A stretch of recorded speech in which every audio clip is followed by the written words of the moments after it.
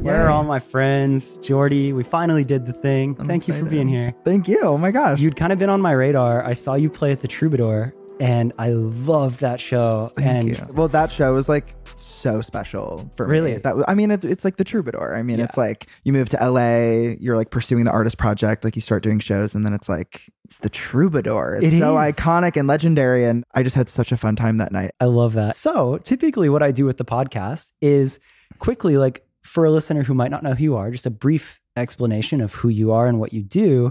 And then taking me back to the early days. But yeah, who are you? What do you do? My name is Jordy. That is me. I am a songwriter and a pop artist. And I've been living in LA for a little over 5 years now. But I grew up in the suburbs of Chicago.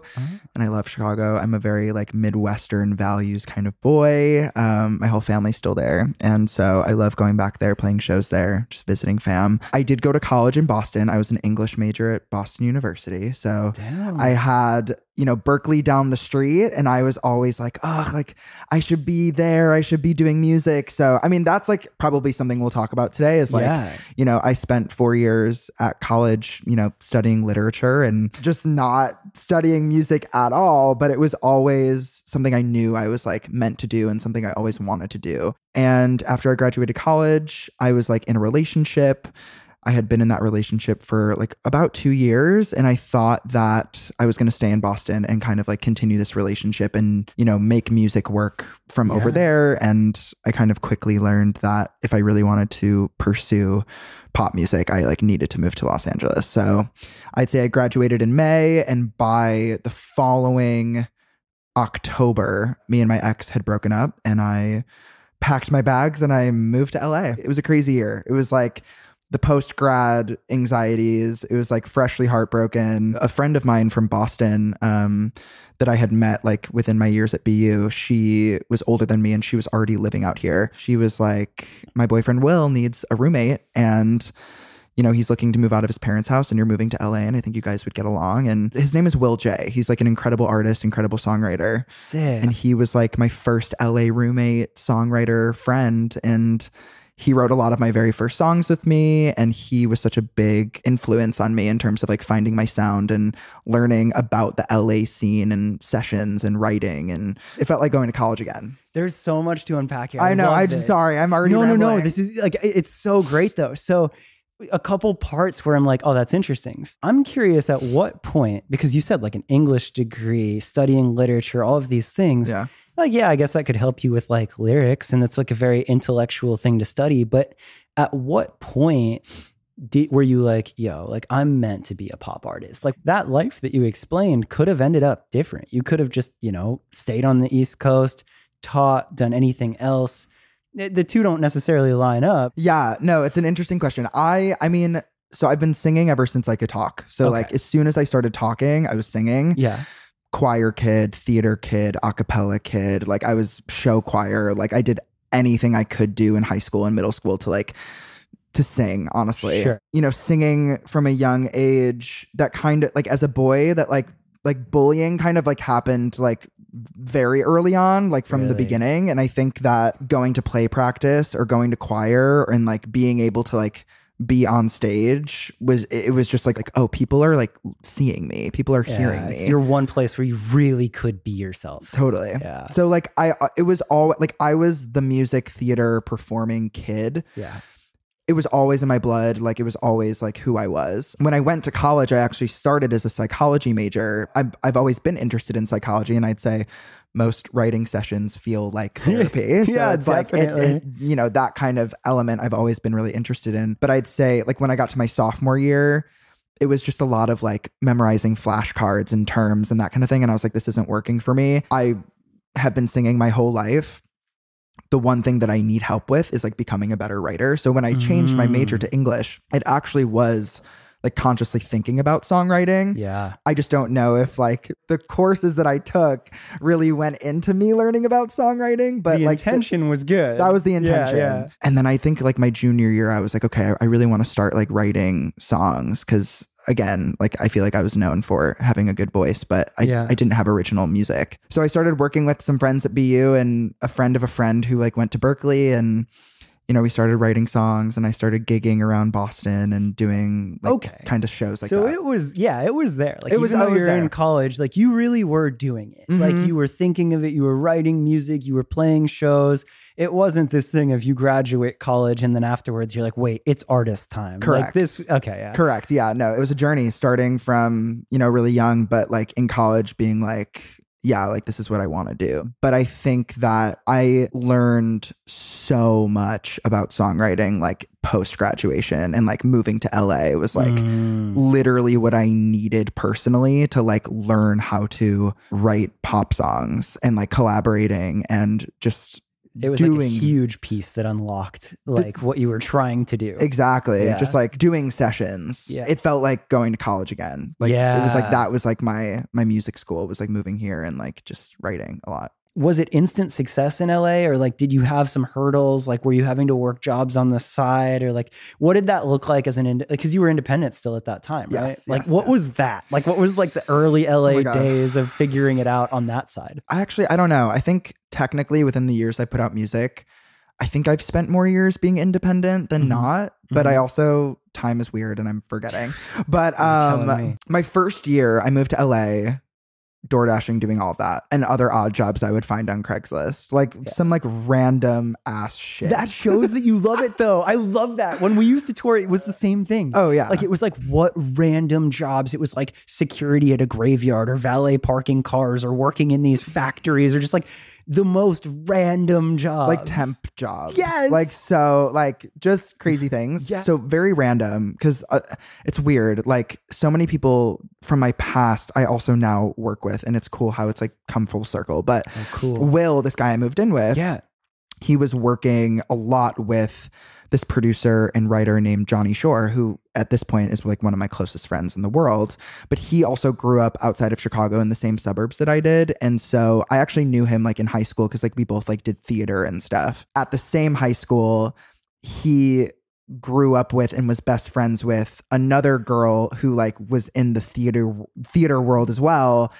Her name is Rachel Wine, and now she's also one of my best friends, but also my publisher at Prescription. Wow. So like, it's weird. I've a lot of people from my childhood I crazily enough work with now, and it's really weird. But that's cool. When I moved to LA, Johnny did know that I was moving there, because like I sent him like an email at the time being like, hey, like I'm moving to LA, like I would love to like write some stuff with you. I even think I sent him some ideas at the time, and he was like, let's just work together when you get here. And I was like, okay, fair. Yeah. So it's kind of crazy. When I got to LA, I moved in with Will.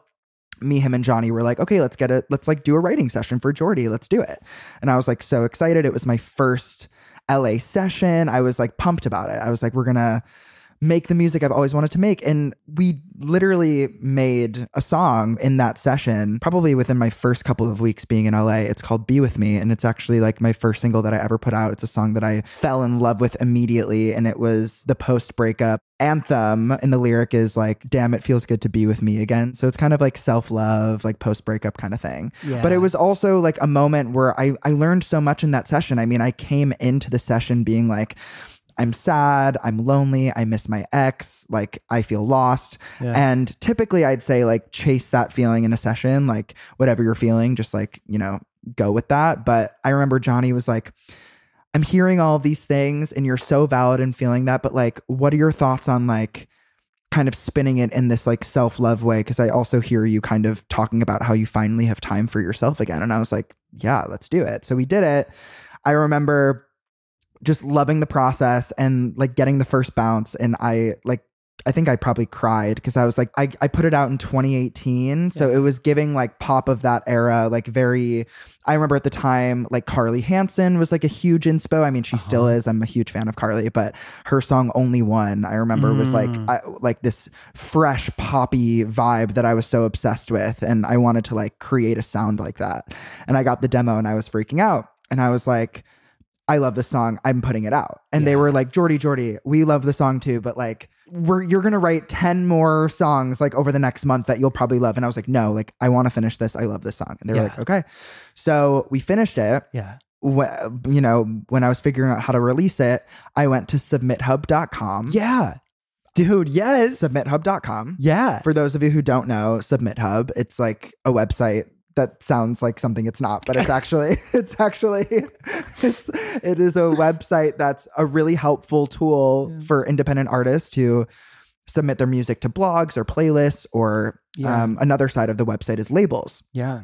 So I submitted to everything, and obviously a part of the Submit Hub game is like you get a million no's. Like that's just like a part of it. Yeah. And so I, got 100 no's and woke up one morning to an email from Armada Music, which is like a dance label based in Amsterdam. Okay. They were like, we would love to sign this song and distribute it. And I was like, at the time I was like, deal, but I was like, I didn't really understand what it meant. It was like a 1-song deal, which was still cool. It's amazing. And I wanted a platform because, I didn't have a fan base at the time. It was new. So I was like, okay, this could bring good opportunities. We were able to put it out in April of 2018. Yeah. And that's when things kind of started, because it got fresh finds on Spotify. And that was like the way I met my very first manager-ish type person. He lived in Stockholm. A couple months later, he flew me over there. He put me in sessions at like Warner and Sony, and I was meeting writers in Sweden,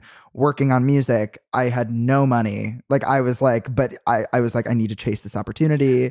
Just the domino effect kind of happened from that song moving forward. I'm like getting emotional hearing this. It's crazy. I just love you're telling the story so well, because I think about somebody who's listening to this podcast that maybe is thinking of pursuing that career or whatever, and they don't know where to start. And the way you're sharing this story is like step by step. I feel it. I'm there with you. You're there, babe. And it's like Submit Hub. You're like, yeah, it's funny to look back at, but that's so analytical to just be like, all right, I don't have a fan base. I want to get this out there.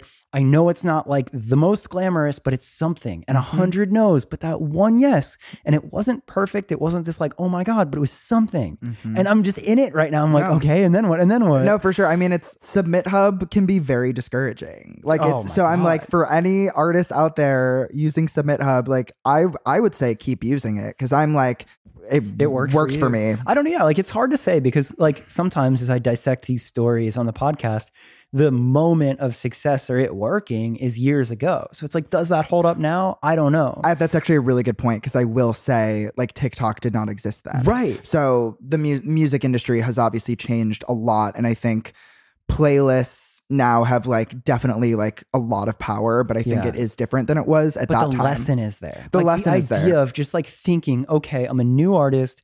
I need to find some way to get exposure. What can I do? Totally. Like that's timeless. Totally. And you got creative. That's like what I'm hearing. It's giving Lady Gaga. It's giving there's 100 people in a room. Yeah. And there was 100 emails I got saying, sorry, no, but probably gave you confidence too of like, okay, cool. Like you have this sound that you're excited about. Like you feel this energy, like this is what I want to be. Exactly. And then that little amount of playlisting, the little bit of attention is enough to be like, this is me. This is what I'm going to do, which is probably way more important than any technicality of the deal or any bit of it. Totally. Because it just gave you that foundation. Absolutely. I needed the foundation. And so this was like, I was willing to take somewhat of a risk, because like you never know what you're getting yourself into, like when it comes to like the label kind of thing. But it worked out. Yes. And again, I met this guy. He was like working in music PR in Sweden. He like really liked the other songs that I had sent him that were like in my portfolio that I was kind of collecting at the time. Yeah. I had a song called Just Friends. That's probably like my highest streaming song to date. It's like my second single. So it's one of my oldest songs, but it like continues to like do so well. But he loved that song, and that was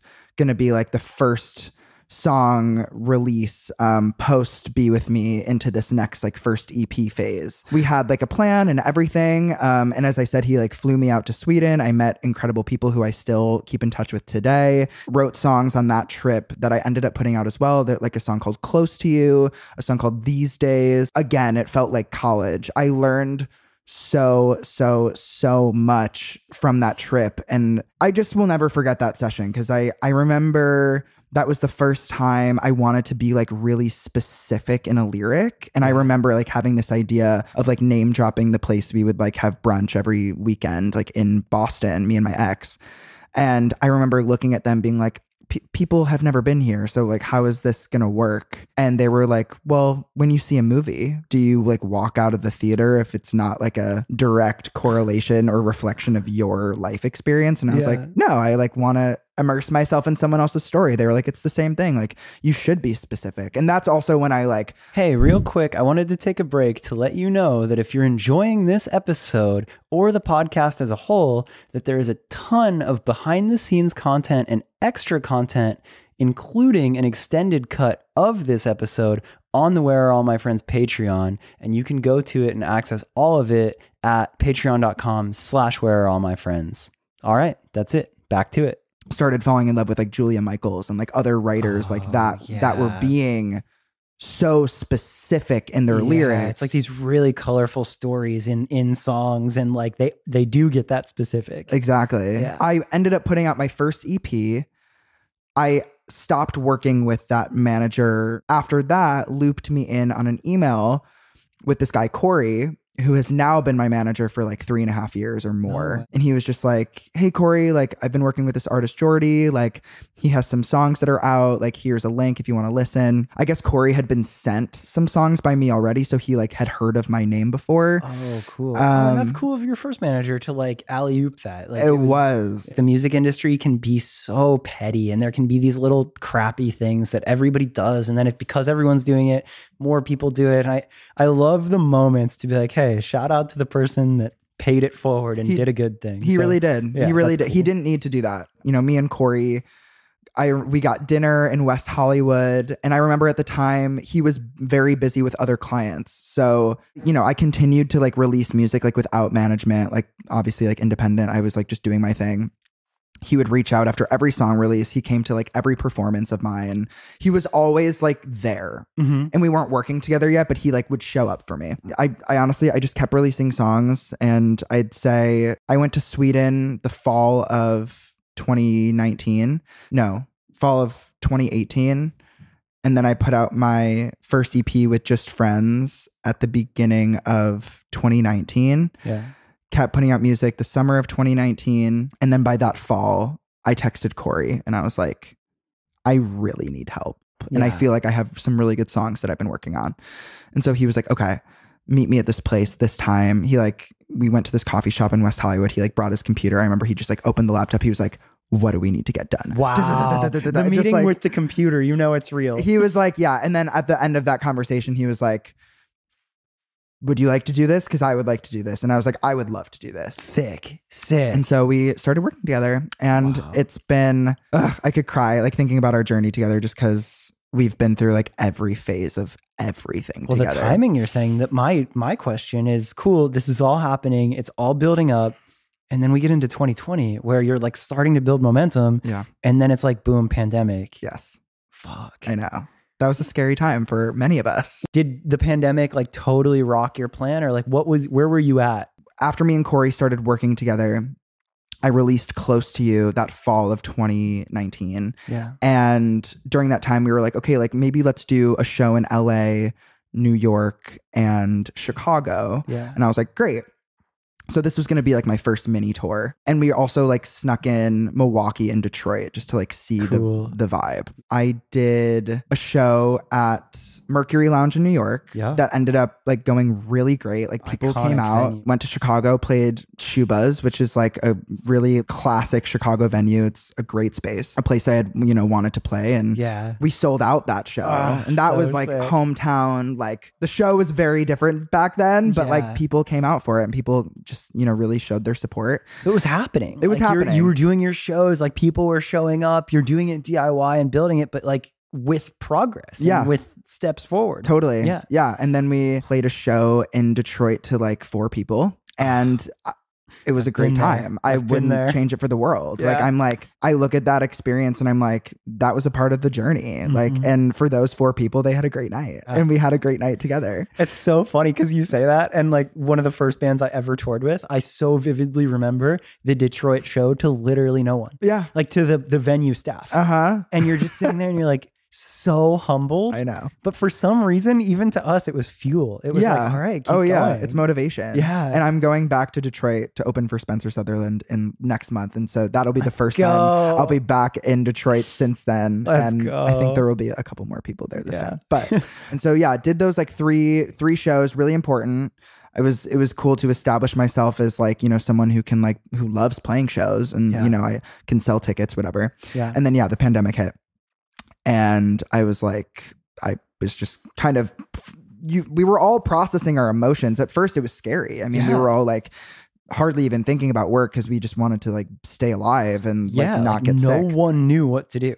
But I put out 3 more songs before I really started using TikTok. It was working, and every release you make progress of some sort. Yeah. But that's when TikTok started. Oh, and so it's actually really interesting because it's like there was a lot before TikTok. Yeah. And like so much of my story is before I even used TikTok. But I think a lot of people obviously now kind of affiliate me maybe with TikTok because they like have discovered my music through that app. Yeah. I wasn't sure on that. Like, yeah. Because I felt like you did have like a deeper, earlier career than that. So you sharing all that is really cool.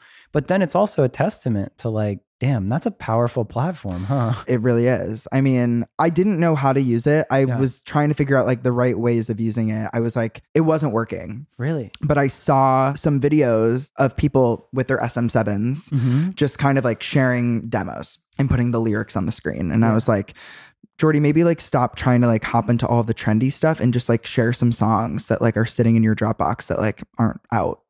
Just see what people think. So I started doing that, and then like things started moving more, and I was like, okay, people like that. Like maybe I'll just keep doing that. I'd say the first moment was not the big moment that I'm thinking of, but the first moment was for a song called I Just Want to Be Loved. That's on my album Mind Games. Yeah. And that was a song I wrote deep in the pandemic, got my heart broken by a boy who I was just like crushing on really hard. And this is the only song I've ever put out that has worked this way, but I was with my friend Austin at the time. We were at Target getting stuff to decorate my apartment.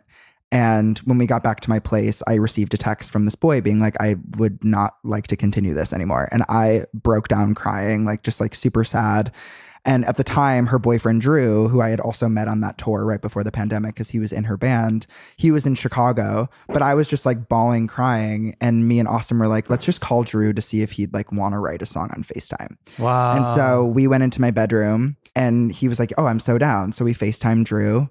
And I was crying in my bed, literally laying in bed with Austin, FaceTiming Drew, and we wrote, I Just Want to Be Loved. No way. And I recorded it on my SM7 at home, sent the vocal to Drew. He made a really dope demo, and I put it on TikTok, and there was a big reaction. And so I was like, okay, let's put this out. And so I was like, I want to keep sharing demos on TikTok. Like this platform is seemingly like really into my stuff. So fall of 2020, I met a boy on Instagram. Yeah. And we had a long distance pandemic romance. He lived in Philadelphia. I lived in LA. And at this point, I reflect, he wasn't necessarily who I thought he was, not in a catfishing way, but people love to do a little love bomb, that's just how it works. And, we had a really beautiful thing going for a second, but then it all kind of came like crashing down. Yeah. But in the process of that beautiful thing, I wrote a song called Long Distance, and it was like this long distance love song, and it's a poppy bop. But after that ended, I was bitter towards the song, and I was like, I hate the song, I'm never putting it out. He broke my heart, he doesn't deserve it. But after I Just Want to Be Loved came out, after Fallon and everything, I was like, I have this song sitting in my Dropbox and people I've shown it to really like it, so let me just see what happens. So posted Long Distance on TikTok.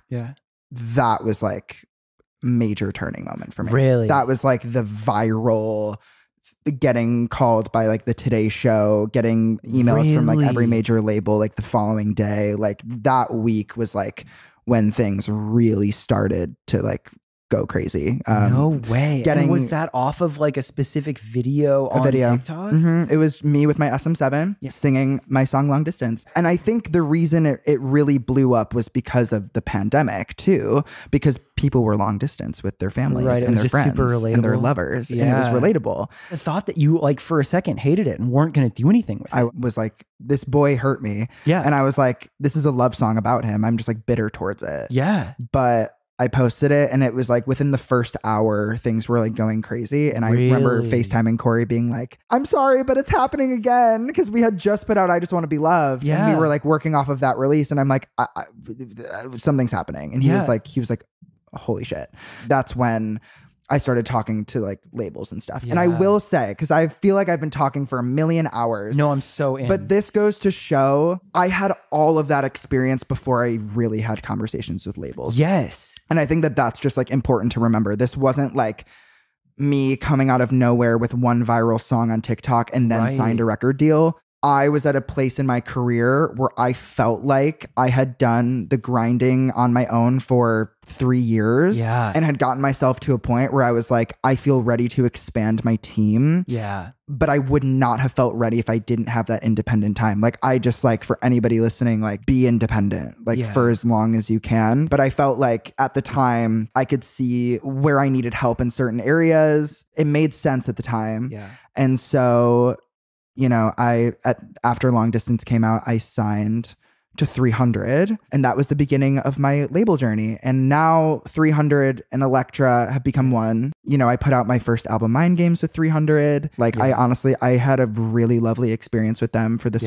for that first project. Like, just really supportive and like let me put out the music I wanted to put out and supported me through it all. And now we're here now. Like, that's basically that's the gist. Oh my God, I love it. And it's a couple of things like right at the end there that you said, because it's so fascinating, is I love what you said about the labels, because I think absolutely if you want to do it independent, you can, more so than ever now. Yep. But your experience being so great, I think that's entirely possible as well. I think a lot of times artists invent this narrative that all labels are bad, whatever, but it's also kind of like you get out what you put in. Like, if you're nice to your team and you appreciate their work and you work collaboratively, like, these are human beings. These are people. Like, 100%. It's not like they show up and they're like, I'm going to work at a label so I can be mad and shitty to everyone. Like, they're passionate. I agree. Care. No, I agree. And I think that, you know, for me, it's like, it's all gut feeling. It's all intuition. I would never sign into anything that I felt even slightly strange about. But it made sense at the time. I was like, I mean, being real, it's like, I want more budget for music videos. I want a tour budget. I need help with marketing. I need help with like my creative direction. Like, I needed like to revamp like artwork and stuff. Like, I just like needed that extra layer of and when you're aware of that, labels can do exactly that. Yeah. So totally. If you feel like if internally you have all that on lock and you have this creative vision that you can execute with your tiny little group of friends, probably stay independent. 100%. But like all of those things you're saying is so valid. I needed help. My other question is that moment that you explain of like the like, oh shit, it's working TikTok. You were saying like there was a minute where that wasn't it, right? You were trying to chase trends, wasn't it? You kind of found your thing. If you were to go back and dissect it, if you were to talk to artists now, is there an underlying lesson in that of like becoming more of just doing your own thing or yourself? Or like if you go back and look at that retroactively, do you make anything of it? My thing is like, you got to work with what's happening, you know? So TikTok is how people are marketing music. Yeah. So that's what I'm going to do. Am I obsessed with making content all the time? Yeah. Not necessarily. Sometimes I have a lot of fun with it. There's been a lot of discussion, obviously, over the past year or two, like pertaining to, you know, musicians becoming content creators, like, you know, artists resenting TikTok for a lot of reasons. And obviously it's like, I understand that. And I feel that. I will say too, like, even where I am on TikTok and where I was like when Long Distance blew up, like, I think when Long Distance went viral, I probably had like 30,000 followers. Now I have like over 500,000 followers. It's like, it's cool to see the growth, but it doesn't work for me all the time either. And really? I'm at a place where I have over 500,000 followers on TikTok. Not every song is going to be a TikTok sensation. It's not just guaranteed now. It's not. That's where longevity comes in. And that's where like the fan relationships come in. And that's where touring comes in. Because I think that like TikTok is such an important tool. When it works, it's great. But it's not going to happen every single time. Yeah. That's okay. And that doesn't reflect the beauty of the art you're making. It's simply an algorithm that you sometimes get lucky with and you sometimes don't. It can be very discouraging. I put out a song in January, Story of a Boy. There's been this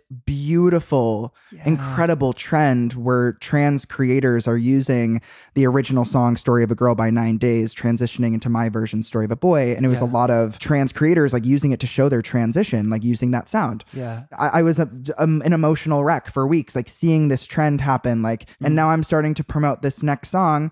And is it working in the way that did? Not yet, not necessarily, but I love the song and I'm going to put it out anyway. Sure. You know, I feel like people get stuck in this, like, if it's not going viral on TikTok, I'm not putting it out. Yeah. And I don't think you should do that. Like, I'm so glad you mentioned that trend though, because I think that that's something like that specific trend and what you just said. I saw that and I thought that was so beautiful because it's not like you wrote that song with that trend in mind. Not right? at all. There's a side of TikTok where people maybe write to like, oh, this would go viral. This would be a trend, whatever. I don't think anyone could have anticipated that. And then you see it and it's like all of a sudden your art is now this thing that empowers so many people and gives them this little moment to show like, hey, thank you for that. Or like, you know, it becomes bigger than you. 100%. And that's a beautiful side of TikTok and trends where I'm like, that's got to be a cool feeling to have your art represent so many people's stories like that on this like natural, organic way. Thank you. That's tight. I appreciate that. I mean, as a queer artist, it's like, you know, I want to give as much visibility to our community as possible. And I think, you know, trans people really pave the way and they inspire me every single day. And what they need, like what they are going through, especially now with like all the legislation and everything, it's a very scary time. Yeah. And so for this trend to kind of start, especially during this time, I mean, I'm like humbled and I'm grateful to have a platform to like showcase their voices because I am like so grateful for that. And I would rather have that than a bunch of pre-saves. Like, you know what I mean? It's like, and it's like you get like so much of our industry is like pre-save, stream. Like what numbers? And I'm like, I'm just happy to be helping people. I really like the values that you're sharing because I think that a lot of things in your story show me that you're a real artist and you're not just doing this for a trend because it's like the Submit Hub example, TikTok example. It's like you're so aware that these are tools, but that does not define you. And I think every artist, it's like, yeah, the world is changing. Promotion, every artist forever has had to promote their music, right? Businesses have to do that. Outside of being an artist, most every business has to promote and market in some way. Absolutely. And the better you are at that, that's great. Like the more people you'll bring in, being an artist as a business and understanding the game, but that doesn't mean that's why you're doing it. And I love that you're good at it and you understand it. But then behind that, there's an artist with values and meaning and writing songs that matter. And that's the lesson that I love to hear and to share. It's like, yeah, embrace it, figure out, like stay with the times, but don't define yourself by that. I am so with that. So then that catches us up to now. Yes. What's next? You have an album coming up, right? I do. That's cool. It is cool. I'm very excited. I mean, so I put out Mind Games November of 2021. After that, I did a headline tour. The following spring, I put out a collab with Loot called Friends, and that was like a super fun one. Then I opened for Lauren Sanderson, who you've also done the podcast with. And Legend. I was on the road with her for a little over a month. During that whole time, in sessions, like working on this project throughout, you know, this past summer, I'd say I wrote the last song off the album in August of this past summer, and it's called Boy, and it comes out on April 21st, and it's 12 songs, and I am really proud of it. I like it a lot. I think it's like,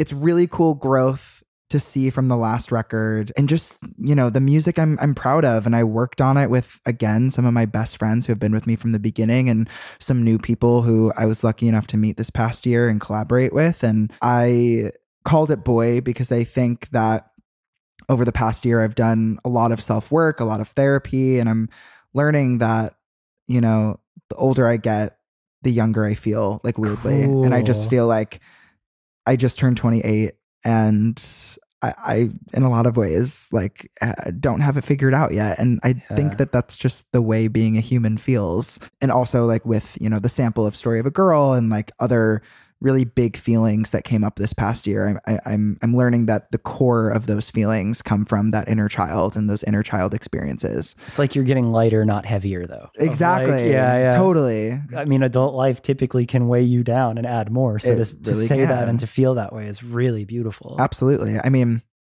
I put out my song I Don't Know Shit that will be on the album last summer, but that song, like the epitome of that song is I'm faking it till I make it. Yeah. I'm making it seem like I have my shit together and I don't. You're just tying it together. And I feel that. Yeah. But yeah, boy, the album, April 21st. I'm really excited and proud. That's so sick. The podcast is nice because fans can go out and listen to the album and every bit of what they hear is there.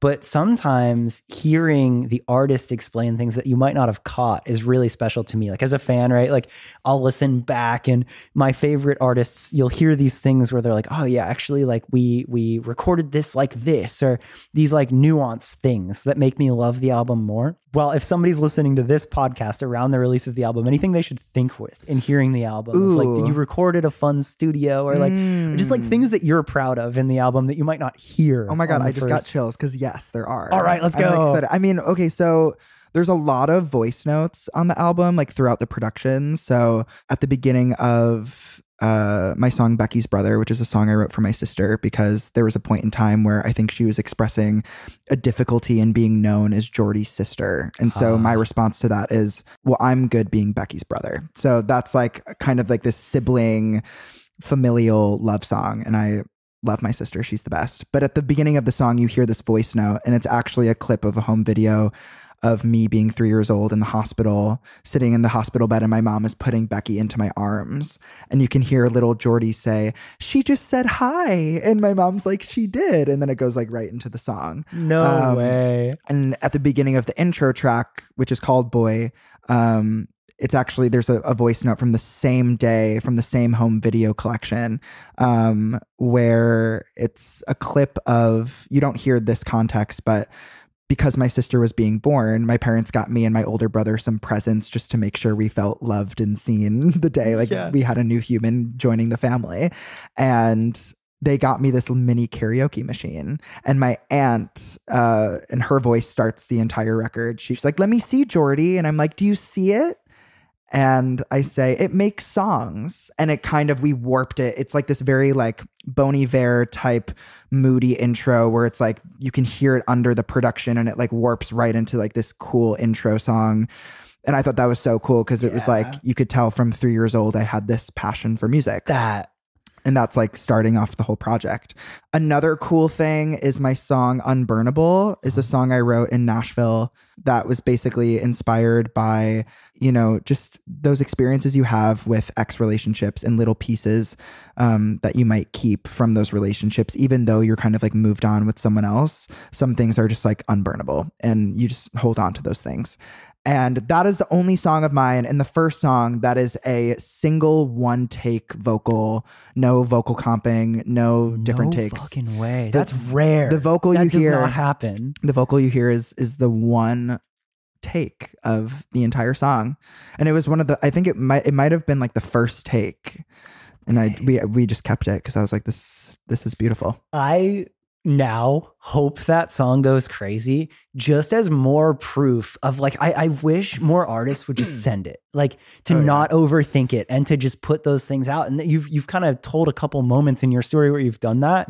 So I hope that's another one of them where like it's proof to just be like, go. I hope so. Yeah, that song is one of my favorites off the album. That's cool. For sure. And I think that's super cool. So I'm excited and proud of that. So like that's another point to the podcast. Is like it's another chance to give artists a voice to explain these things. And that's what I've always wanted it to be. So like I'm obsessed. Thank you for giving me that. the opportunity. Oh, it was a long time coming, but I think the timing is absolutely perfect. I think so too. Thank you for doing this. Thank you. Yeah. This was such a good combo. Thanks for listening to The Journey. I love it. I love it. And I hope everyone else loves it too. Thank you. Me too. This was great. Thanks. Sweet.